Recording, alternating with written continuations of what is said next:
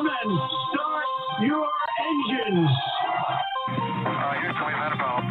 Mr. Gorbachev, tear down this wall. The only thing we have to fear is fear itself. I'm not a crook. If you like your health care plan, you'll be able to keep your health care plan. 9, 8,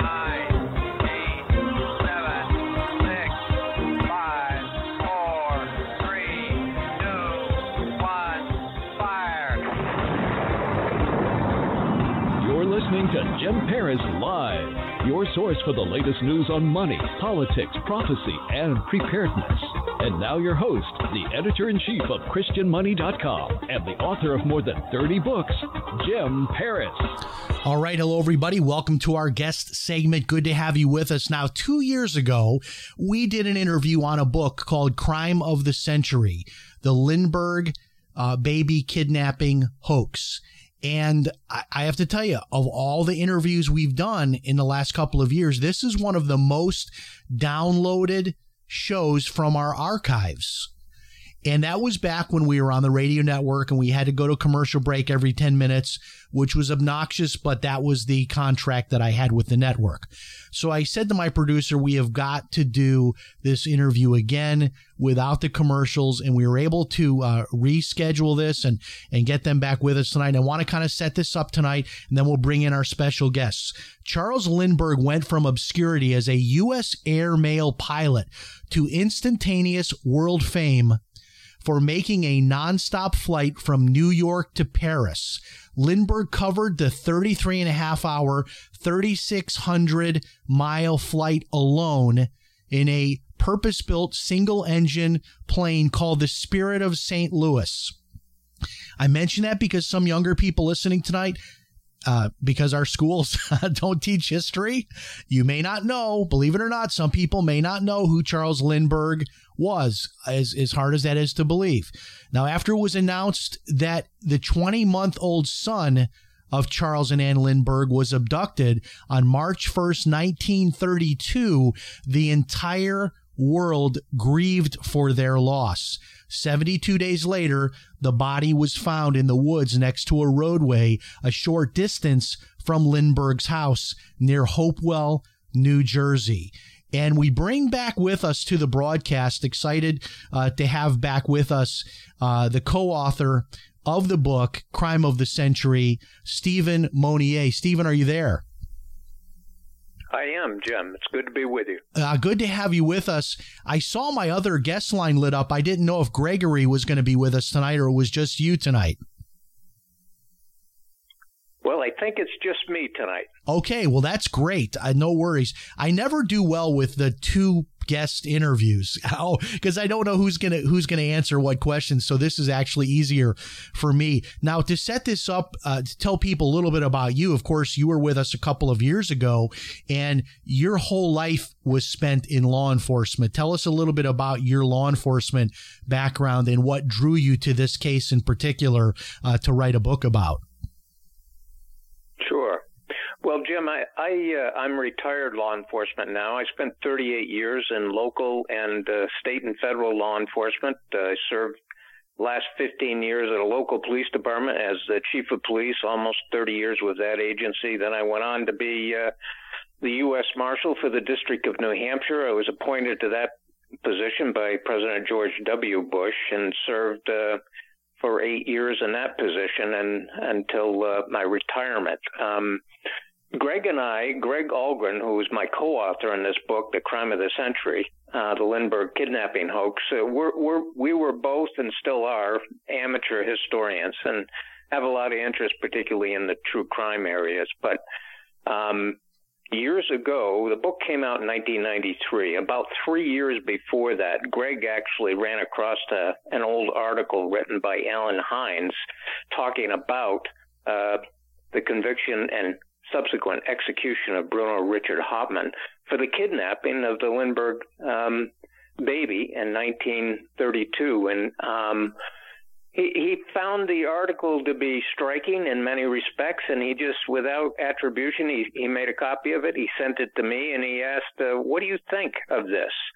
and it piqued an interest in this case that we both pursued for about 2 years of research, a year of writing and checking things, and the book came out in 1993. Now, this book, this case has a huge following.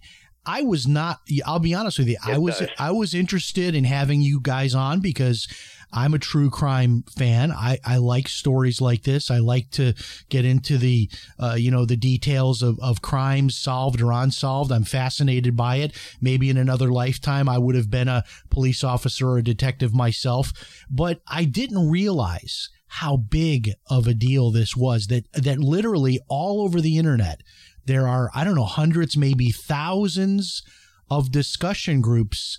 How far does that go? I mean, are there conferences and conventions? I mean, how involved do you get as an author on this topic with these people who follow this case?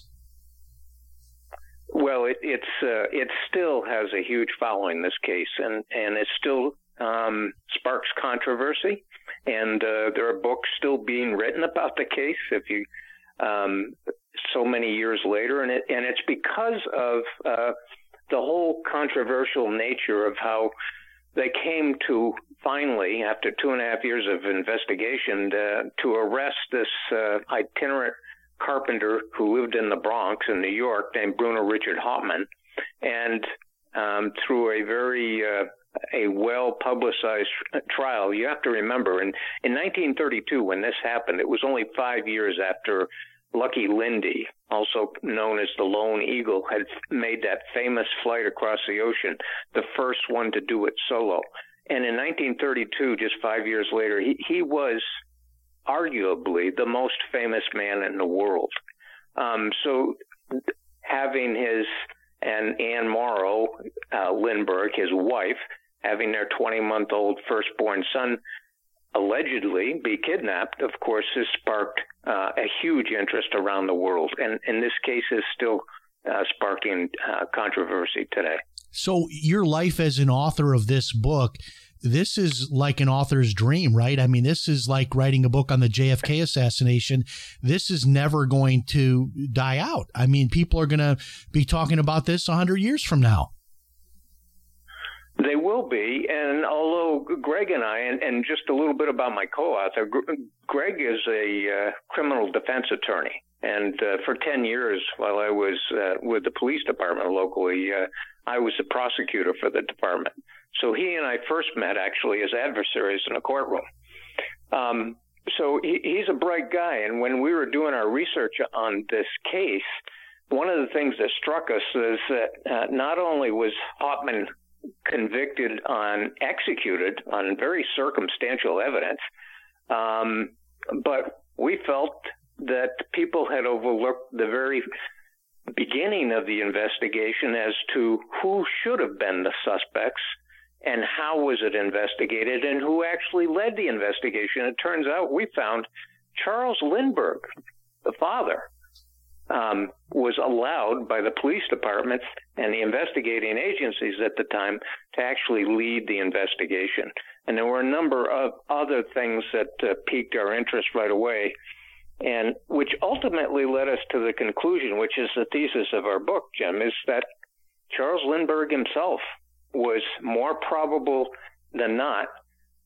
He was involved in the negligent death and the subsequent cover-up of the death of his son.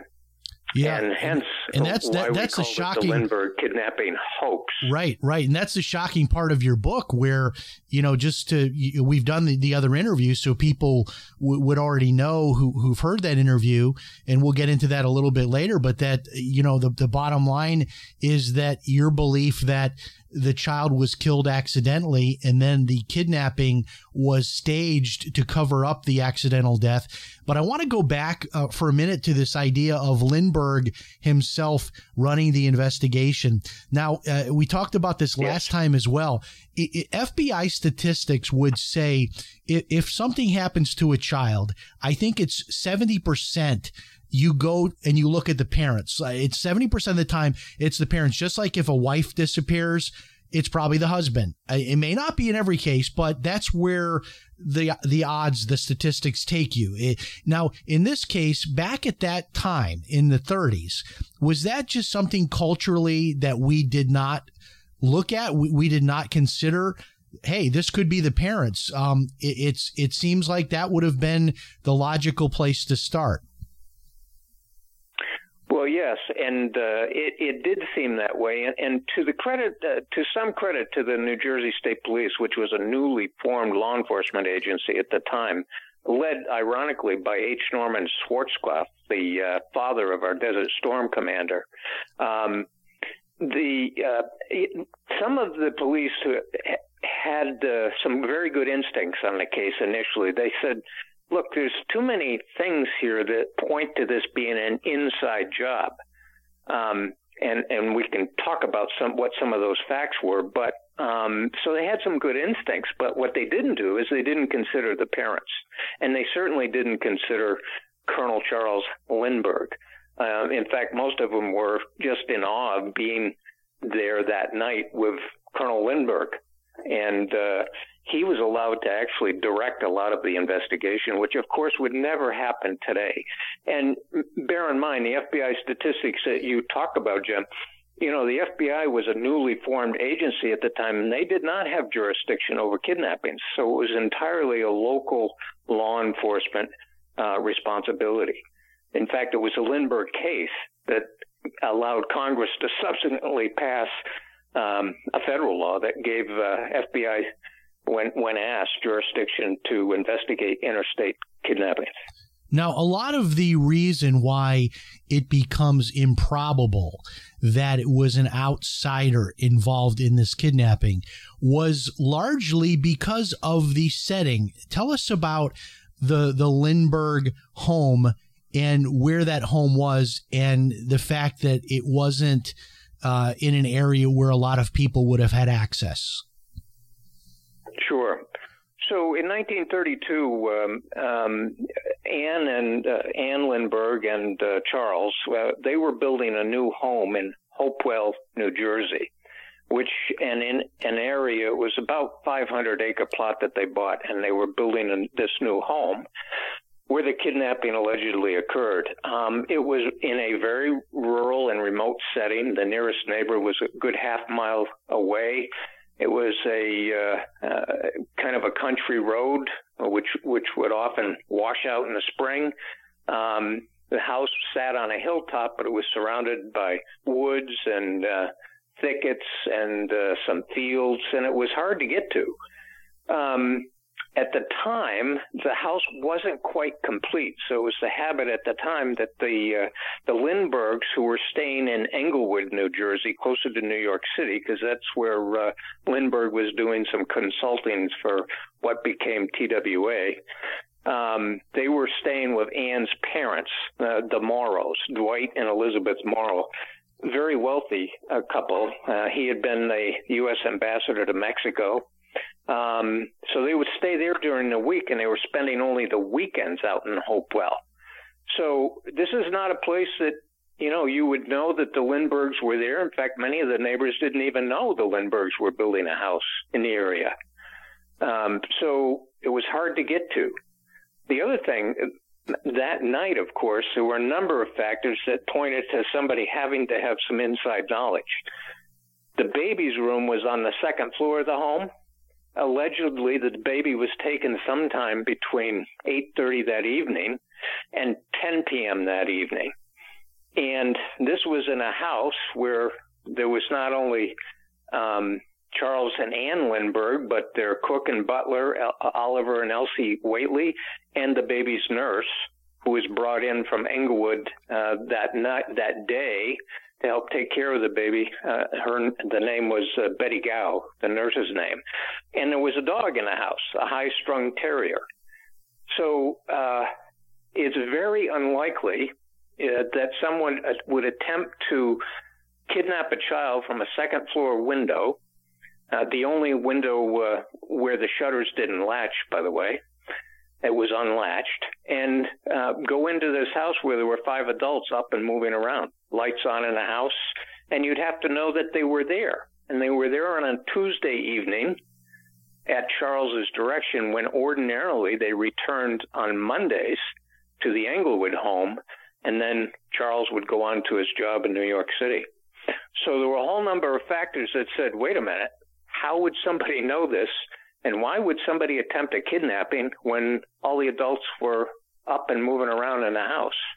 And how would they know to go to this one second floor window where the baby's room was and go into the only shutter which wouldn't latch? Yeah, there's a lot there. there's a lot there, and then it gets more and more bizarre, because then we there's a ransom note, which ransom note, you can find this online, folks, if you want to read this. It's on the Wikipedia page, but it's very crudely written. Not only poor penmanship, horrible grammar. I don't know if there's a complete sentence in this thing. It's barely legible. And then this ransom note. Tell us about the ransom note, what it was demanding for the family to pay and to do, and where this ransom note was found. So here's the other odd thing that also piqued our interest, Greg and mine, when we were researching this. So the ransom note, at around 10 o'clock, the nursemaid, Betty Gow, after she and Anne had put the baby to bed around 7:30 that evening, and Lindbergh had left instructions the baby's not to be disturbed until 10 p.m. again for his last potty break before the night. But the ransom note, as Betty Gow came in to check on the baby around 10 o'clock, she had previously done so the last time around 8:15 p.m. She goes in, and she didn't want to turn on the lights to wake up the baby or startle him. So she went over and found that the crib was empty. So she went out to see if Anne had the baby. Anne's room was through a connecting hallway to the nursery. And she said, Anne, do you have the baby? And she says, no, I don't. Maybe Charles does. Now, Charles was downstairs for about a half an hour in his study, which is right below the nursery. Betty went down and said, Mr. Lindbergh, Colonel, do you have the baby? Without saying a word, he jumps up, he rushed upstairs, and he meets Anne as she's coming in from the bedroom, and without even looking around the rest of the house, he said, Anne, they have stolen our baby. And then he rushed downstairs, he grabbed a rifle, and he headed out into the night. So the rest of the folks in the house did the logical thing. They searched the rest of the house, the closets, the other rooms. This was a 20-month-old toddler now, mind you, who could conceivably have gotten out of the crib and maybe hidden himself away. Lindbergh's outside. They're all searching the house, including the room where the baby was. Later, Lindbergh comes back in, and he goes upstairs, and he calls Betty and Anne into the room and says, look, I found a note. Now, this was a ransom note that he said we showed him, it was left on the windowsill in the nursery. And he said, look, there's a note. Don't anybody touch it. We need to get fingerprints. Now, this was after everybody else had been searching the house, and suddenly Lindbergh goes back in and finds the note that apparently everybody else overlooked. We thought that was very strange. And it was very strange that he would say, don't anybody touch it. We got to get fingerprints. So there were a whole series of events like that, Jim, that just didn't add up, just didn't make any sense. And they also pointed to Charles Lindbergh. Tell me about the note itself. What was it asking for the Lindberghs to do? I guess there was a financial figure given, and what instructions were they given as far as paying a ransom?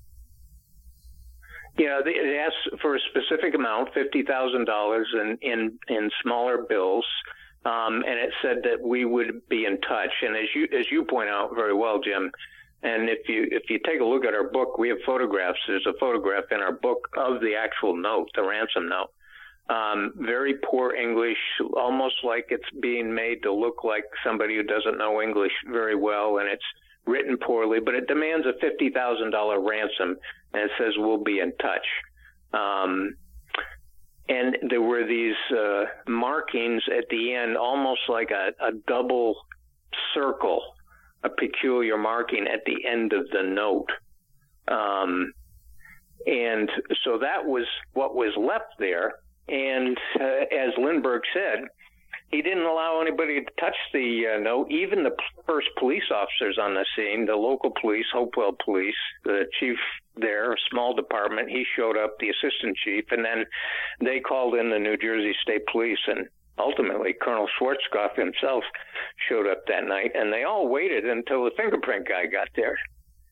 He's the one that actually opened the note and dusted it carefully for prints, as he did the windowsill, which you'd have to come in through if you were climbing this homemade ladder that they later found some distance from the house, and the crib and other places. And the comment from the fingerprint expert was, it almost as if somebody wiped the whole room down.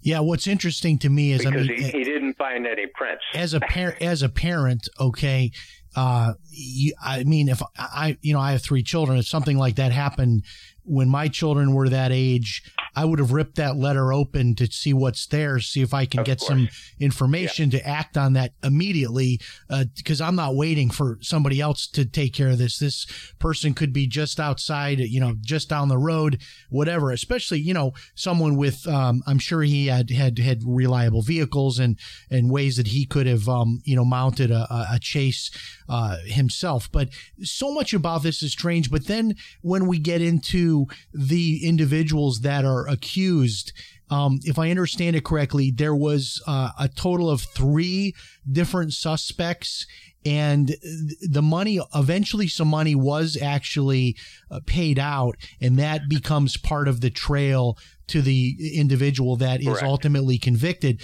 But tell me how the money, how did they make a drop of money, and then how did that money get to this Hauptmann who was eventually executed for the crime?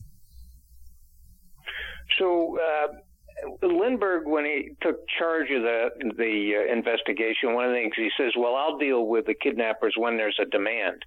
Well, this was reported in the news, and of course this is the most famous family in America that they're talking about, and so everybody was reporting this. And in fact,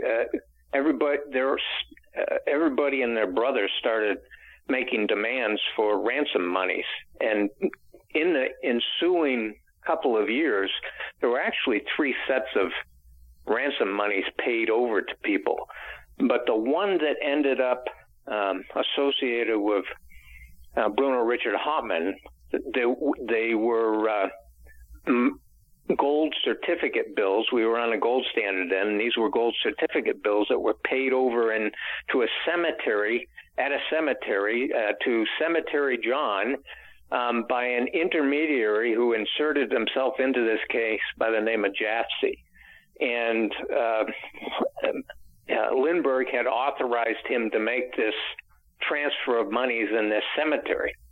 And it was that set of monies, because they were able to trace these bills and they were numbered. The police had circulated the numbers of all of these gold certificate bills. And the other thing that happened that aided in finally tracing this to Hauptmann was that we were taken off the gold standard, so these were no longer in circulation. So merchants and other people were, when they got a gold certificate bill, they were still good, but they were noticeable. And Hauptmann pulled into a gas station in the Bronx one day and paid for the gas with a $10 bill that was part of this ransom monies. And that's what led the police to Bruno Richard Hauptmann. And 2.5 years after the kidnapping is when he was arrested. Because of passing this bill. They took his license tag down, I guess, at the gas station? Yep. And that's the gas station attendant wrote down the license number on this gold certificate. Now his defense was, I had the money, but I'm not the one that, that took the baby. I'm not the one that extorted for the ransom. I happen to get this money another way. Tell us what his story was. His story was, and he was a German immigrant. He was over from Germany, and he had friends in the German community. His story was that another immigrant, a fellow German, came to him one day, and the fellow's name was Isidor Fisch. And he had been a friend that he had known through various jobs and stuff. And Isidor said, I have to go back to Germany. And he says, but I want you to keep a few things for me while I'm gone. And one of the things he handed to him, and Bruno agreed to do this, was a small package, almost like shoebox size, wrapped up with a string around it, that he ended up putting in his, according to Hauptmann, putting in his closet off his kitchen on the top shelf. And Isidor Fisch said, I'll be back in a few months. Well, unfortunately, when he went back to Germany, he ended up getting very sick there, and he died. And when Isidor's brother got a hold of Bruno, he said, my brother's died. That's when, according to Hauptmann, he went in the closet and he discovered that this package was actually about $14,000 in gold certificate notes. And that's what he started using. And so he claims, that's how I got the money. I had not. He always maintained his innocence, as did his wife, Anna Hauptmann, and until the day she died. In fact, she was in her late 90s. She never remarried. She said, my Bruno picked me up from the bakery where I worked that night and took me home. He couldn't possibly have been in Hopewell, New Jersey. But it was the money. It was the money that they went on in building a very circumstantial case against Hauptmann. And notwithstanding the fact that he did have that money, there was never anything that connected him to the abduction of the child. There was no witnesses. There was no forensic evidence, no fingerprints. There was nothing. In fact, as you said, he had an alibi. So just this one piece of evidence that he had this money, is that all that they had to put this guy to death? So what? The other thing that they had, Jim, that they made a big deal of that they used at trial was this homemade ladder. So this was a second-story window. Right. When the police investigated, they found the footprints of what looked like a ladder in the ground beneath that window. When they did an initial search of the property about 50 or 60 feet away towards the brush, they did find a ladder that was homemade, that was in sections where you could insert dowels into the sections so that you could make a complete ladder. And so they reassembled this. It was off to the side, and they put it up to the window, and it just barely reached below the window. So a short person actually on this ladder really would have a hard time struggling to get into the baby's window. A tall person necessarily wouldn't. Hauptmann was short. Lindbergh, of course, we know, was quite tall. So that's the other thing they connected, because they took one rail from this ladder and they went to Hauptmann's garage. Now, he was a carpenter, so he kept a bunch of lumber and scraps in his garage. And they did a search of his house, and then they went into the attic, not just his garage, and they claimed that they matched a board that was missing in his attic to this rail of this ladder. And that was the other piece of evidence they said tied Hauptmann to the kidnapping. Now, again, if you look in our book, there's a picture of the ladder and there's a picture of the missing board in his attic. And, well, a so-called wood expert testified that it came from the same piece.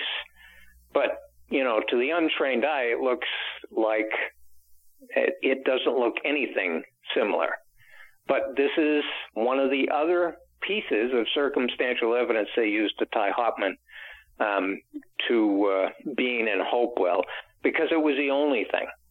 There was nothing else. As you said, there were no prints. There was no other kind of demonstrative evidence tying Hauptmann to being the person on that ladder in 1932 in Hopewell, New Jersey. Now, to fill in the timeline, so how much time passes from the night that the baby is allegedly abducted to the time that they find the baby's body? Tell us that time window, and then how was the baby's body found? Sure.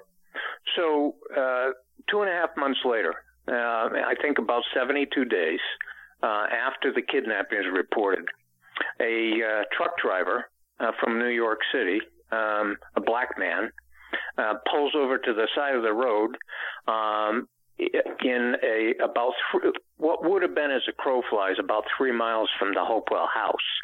And he goes in the woods to relieve himself, and unfortunately discovers a badly decomposed body of a young child. Turned out to be the body of Charles Lindbergh Jr.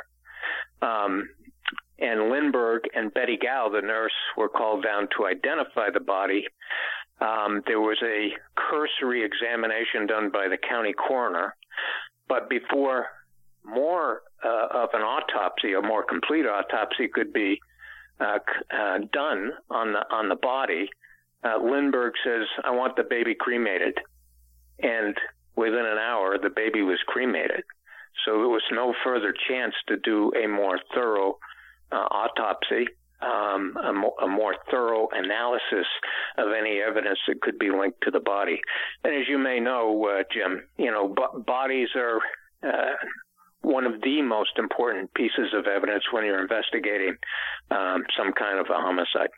And that's just another piece of this that doesn't make sense, because in my mind, if you play out the scenario of a kidnapping, if I'm a kidnapper, do I leave the child behind deceased if I'm trying to get money?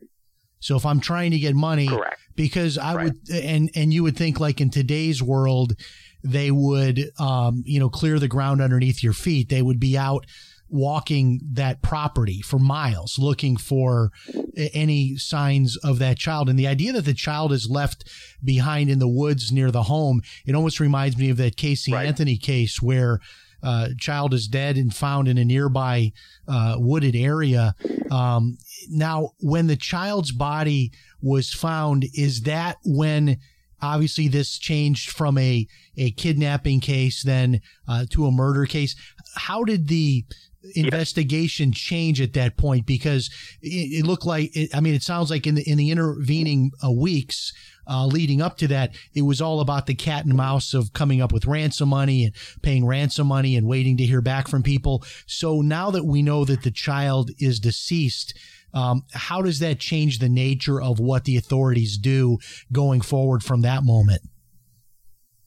Well, it changes it from a kidnapping case to a homicide case. So, the focus then becomes on trying to connect a perpetrator somewhere and develop evidence to show who ultimately had committed the homicide on the child.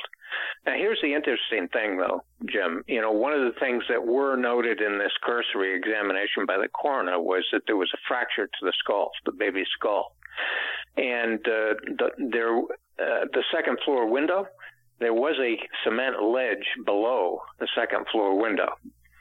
So one of the things we looked at, and here's an extraordinary thing that we found in researching the background to Lindbergh.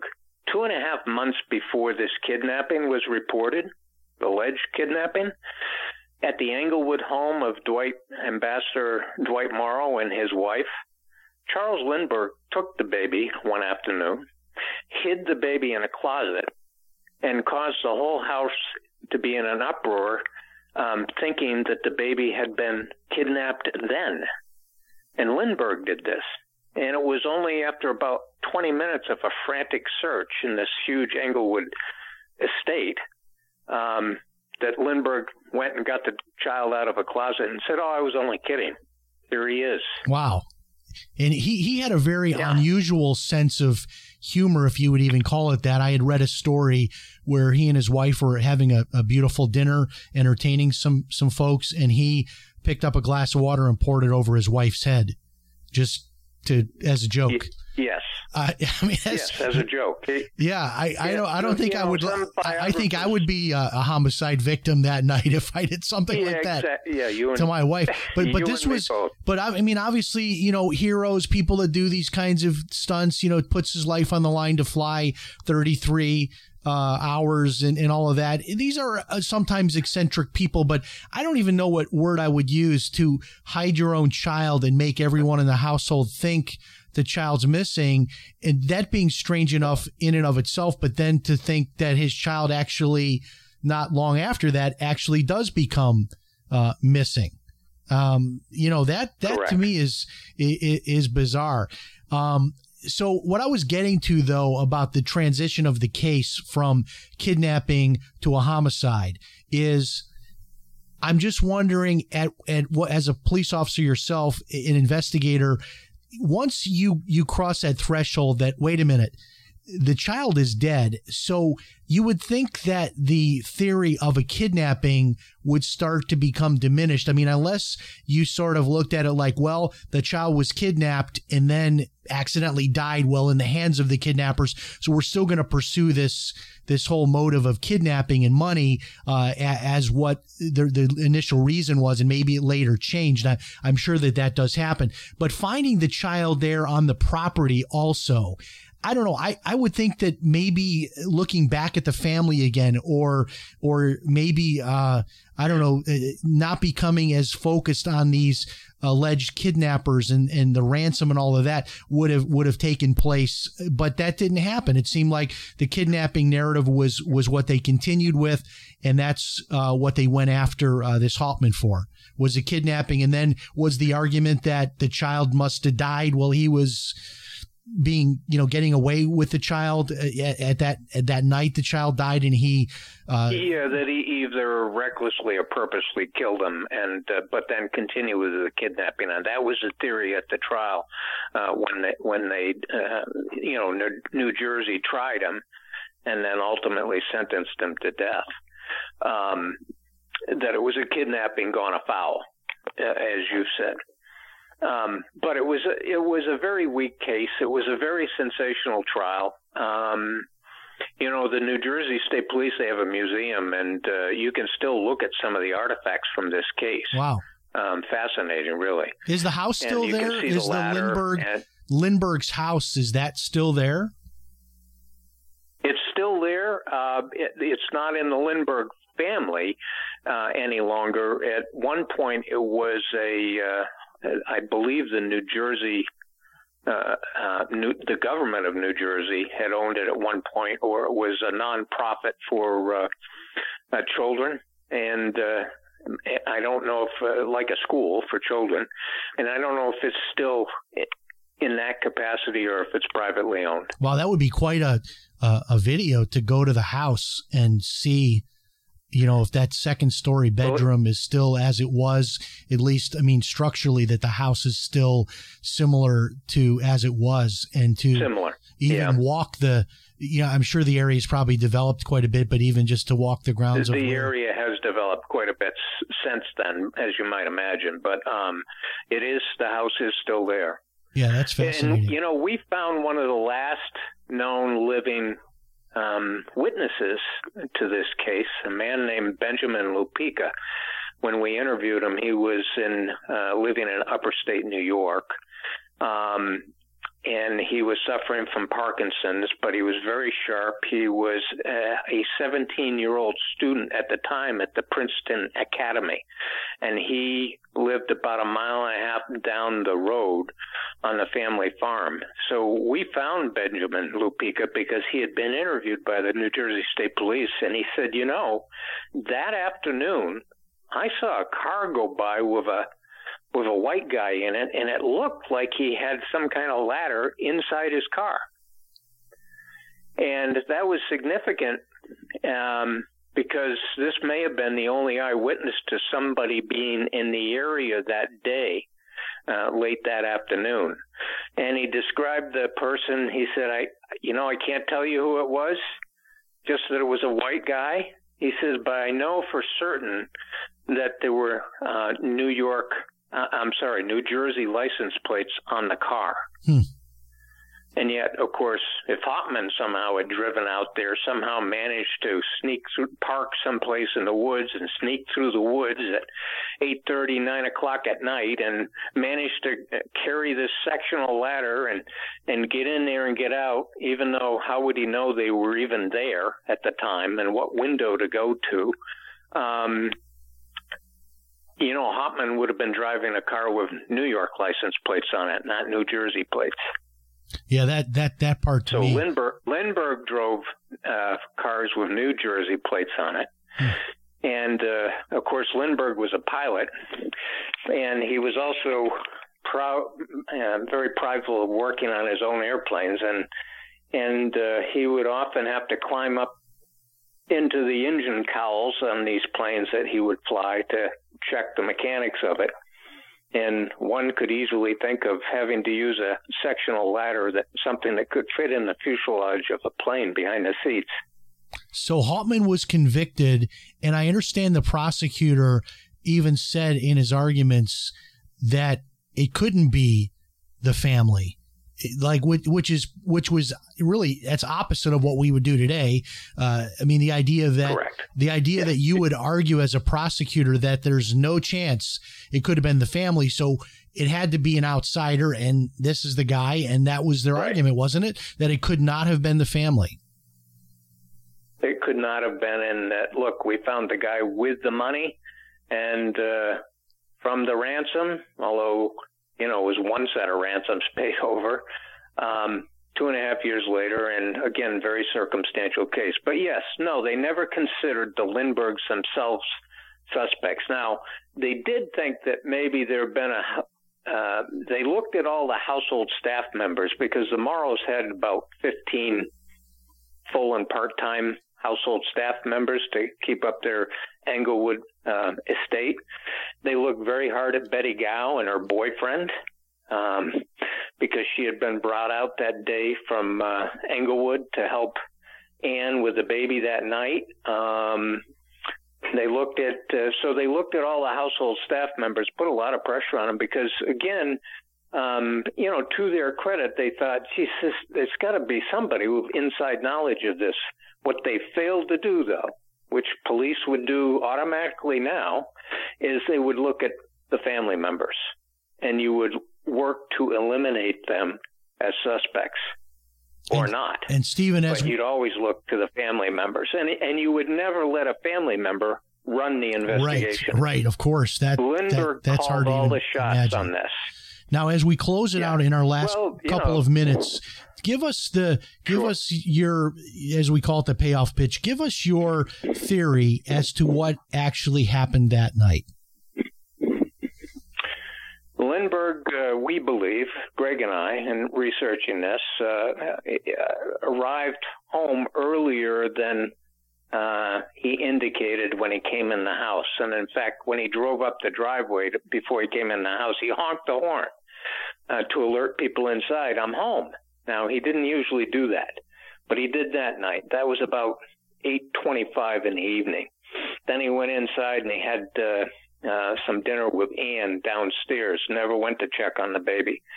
Our theory is that he actually arrived home sooner than that, and he was going to pull another one of his pranks and get the baby from the crib and maybe walk in the front door and say, gee, look who I found outside. Something of that, another one of his sick pranks. And I could detail many others that even before this he had pulled on friends and relatives that were anything but funny. But we theorized that he was the one on the ladder. It was his ladder, and that he accidentally dropped the baby coming out of the window. And the baby died, and he covered it up by making up the story of a kidnapping. Yeah, and that to me is, when you first shared that with me, my first reaction was, wow, back when we had you on 2 years ago. But this is how crimes are solved. It's typically what's possible. I mean, it's improbable. It's unlikely that anybody from the outside would have gone into this wooded area and come to this house, and all the things you point out, the second story window, the only one that wasn't latched, all of these, this odd ransom note, man, so many just unusual pieces to this case. And maybe that's why it's so continues to be discussed and there's so much interest in it, because there is so many pieces to the puzzle. I mean, this is the ultimate clue game, right? I mean, who did it and why? These various these circles at the bottom of the letter continue to fascinate me, these markings. Has anybody ever figured out what these markings were or were supposed to be? There's like a circle, and then there's some half circles drawn and a couple of dots. I've never seen anything like that before. And I was thinking, what is this? Is this supposed to be some kind of a secret sign that would scare the family, thinking, oh, they've been taken by child's been taken by a cult group or something? Whoever wrote this letter, obviously, if we say it was Lindbergh that took the baby, he wrote the letter. What do you think the thought was behind these weird markings on the bottom of the letter? Well, think of this, Jim. I mean, if you're going to fabricate a kidnapping story, aren't you going to want to try and make the ransom note unusual in some respects, aside from the writing, to try and throw people off? Aren't you going to do something that is kind of not necessarily a red herring, but it's going to make the note unique and perhaps something that's indecipherable? Yeah, so that might be one thing. Yeah, absolutely. But I was wondering if anybody ever connected that to something. Like, is that a real symbol of something, or is that just a random thing that's on that letter? Yeah, we're not aware that it's a symbol with meaning to something else. We never ran across anything like that in either the investigatory notes or at trial. Greg went through all the trial transcripts of the Hauptmann case, to go over all of the evidence that was presented. So, did they ever take that letter and try to compare like a handwriting sample from Hauptmann to that letter, or any letters actually, that he had written? Actually, they did, and it was they had a handwriting expert that took a look at it and said, yeah, it probably could be. And I believe one of them, Greg covered more of the trial, but I believe they did have somebody testify to that it could have been Hauptmann. Wow. It wasn't real definitive. But of course, you and I know that you don't really have to be an expert. If you're familiar enough with somebody's handwriting, you can pretty much decipher that yourself. Conversely, if you work hard, most all of us can disguise our handwriting pretty well. Right. Yeah, it's just the whole case continues to be fascinating. So, Stephen, do you have anything coming up? Are you doing any other media appearances or any speaking engagements? People seem to not be able to get enough of this. Well, now periodically things come up where we're asked to give a talk on the case. It comes in ebbs and flows. Ironically, 10 years after our book came out, Jim, I don't know if you remember this, but it turned out through DNA evidence that Charles Lindbergh, actually had 3 mistresses back in Europe. He had 7 other children by. This was while he was married to Anne. So now we know his real motivation for flying by himself across the ocean. Often, yeah. He often went to Europe on business, and between 1958 and 1967, he had 7 other children with 3 other women, 2 of whom were sisters. Yeah, I read all of that, and tells you a little bit about his character. Yeah, I mean, and so he obviously being this famous hero, probably most famous person in the world while he was living, clearly, had all these narcissistic tendencies, but maybe a sociopath as well. If, he could do all of this and his family stayed intact. He stayed married to his wife all those years, but yet had all these other things going on, other families. It almost sounds like a Lifetime movie. And there was a lifetime of deceit, frankly. As his youngest child with Anne, Reeve Lindbergh wrote in 2003 in her diary the story about the 7 other siblings she didn't know she had. She said, this story reflects absolutely Byzantine layers of deception on the part of our shared father. Yeah, I mean, I guess the only thing nobody knew it. The only thing more fitting would have been if he ended up as president of the United States.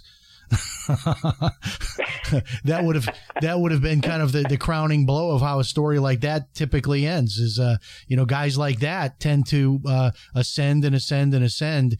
He did end up though with quite a lot of money in his life.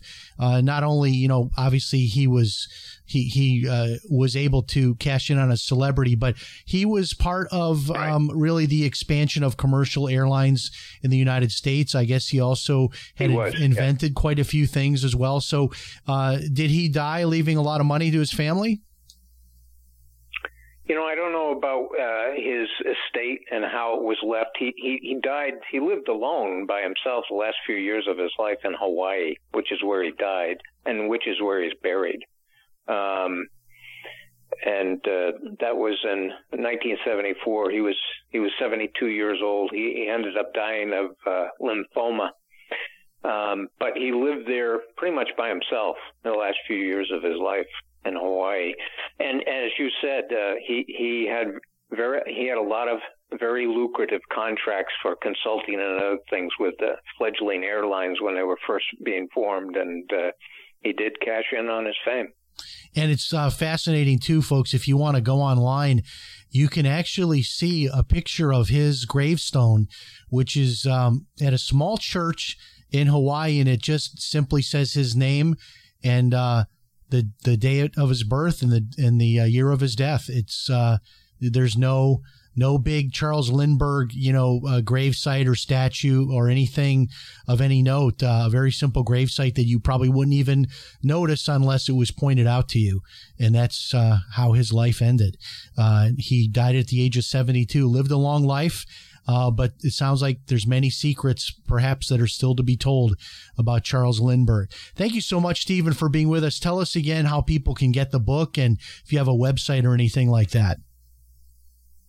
So the book is still available on Amazon. The book is Crime of the Century, The Lindbergh Kidnapping Hoax.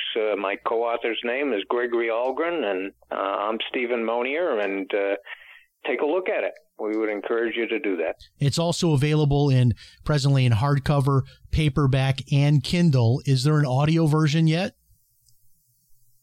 Not that I'm aware of. Okay, very good. A lot of our listeners... Publisher hasn't told us that. Okay, well, a lot of our listeners ask about audio. That's why I ask about it as well. Thank you so much for being with us, sir. We hope you'll come back and visit again soon. All right, Jim. Thank you. Thank you. God bless. Wow. I can't get enough of that case. I don't know about you folks, but man, it's just like there's so much about that case that almost brings it into the modern day. I mentioned the Casey Anthony case. I mentioned, we talk about a ransom note, kind of a bizarre ransom note. We, right there, we go to the John Benet Ramsey case and that strange ransom note, which, by the way, my producer, we've been trying to book, I think, 2 different guests to talk about the John Benet Ramsey case. So that's something I'm looking forward to as well. I know that those of you that are really into the Lindbergh case are going to skewer me once this goes online, because the last interview I didn't ask the questions you wanted, and I didn't go in this direction far enough or that direction far enough. I do the best I can. I'm not an expert on the case, but I find it fascinating, and I thought we covered a lot of great ground tonight. So whether this is new for you or you're a seasoned expert on this case, I sure hope you got something out of it. Stay in touch. The website is christianmoney.com. A lot of things happening. We do a lot of videos on YouTube, on Facebook, all throughout the week. So it's not just Sunday night. We've got new content several days a week going out there as well in terms of videos. Of course, all of my books are up at Amazon.com as well, and we appreciate you being with us. Remember, if it's Sunday night, it's Jim Paris Live. We'll talk to you next time. So long, everybody.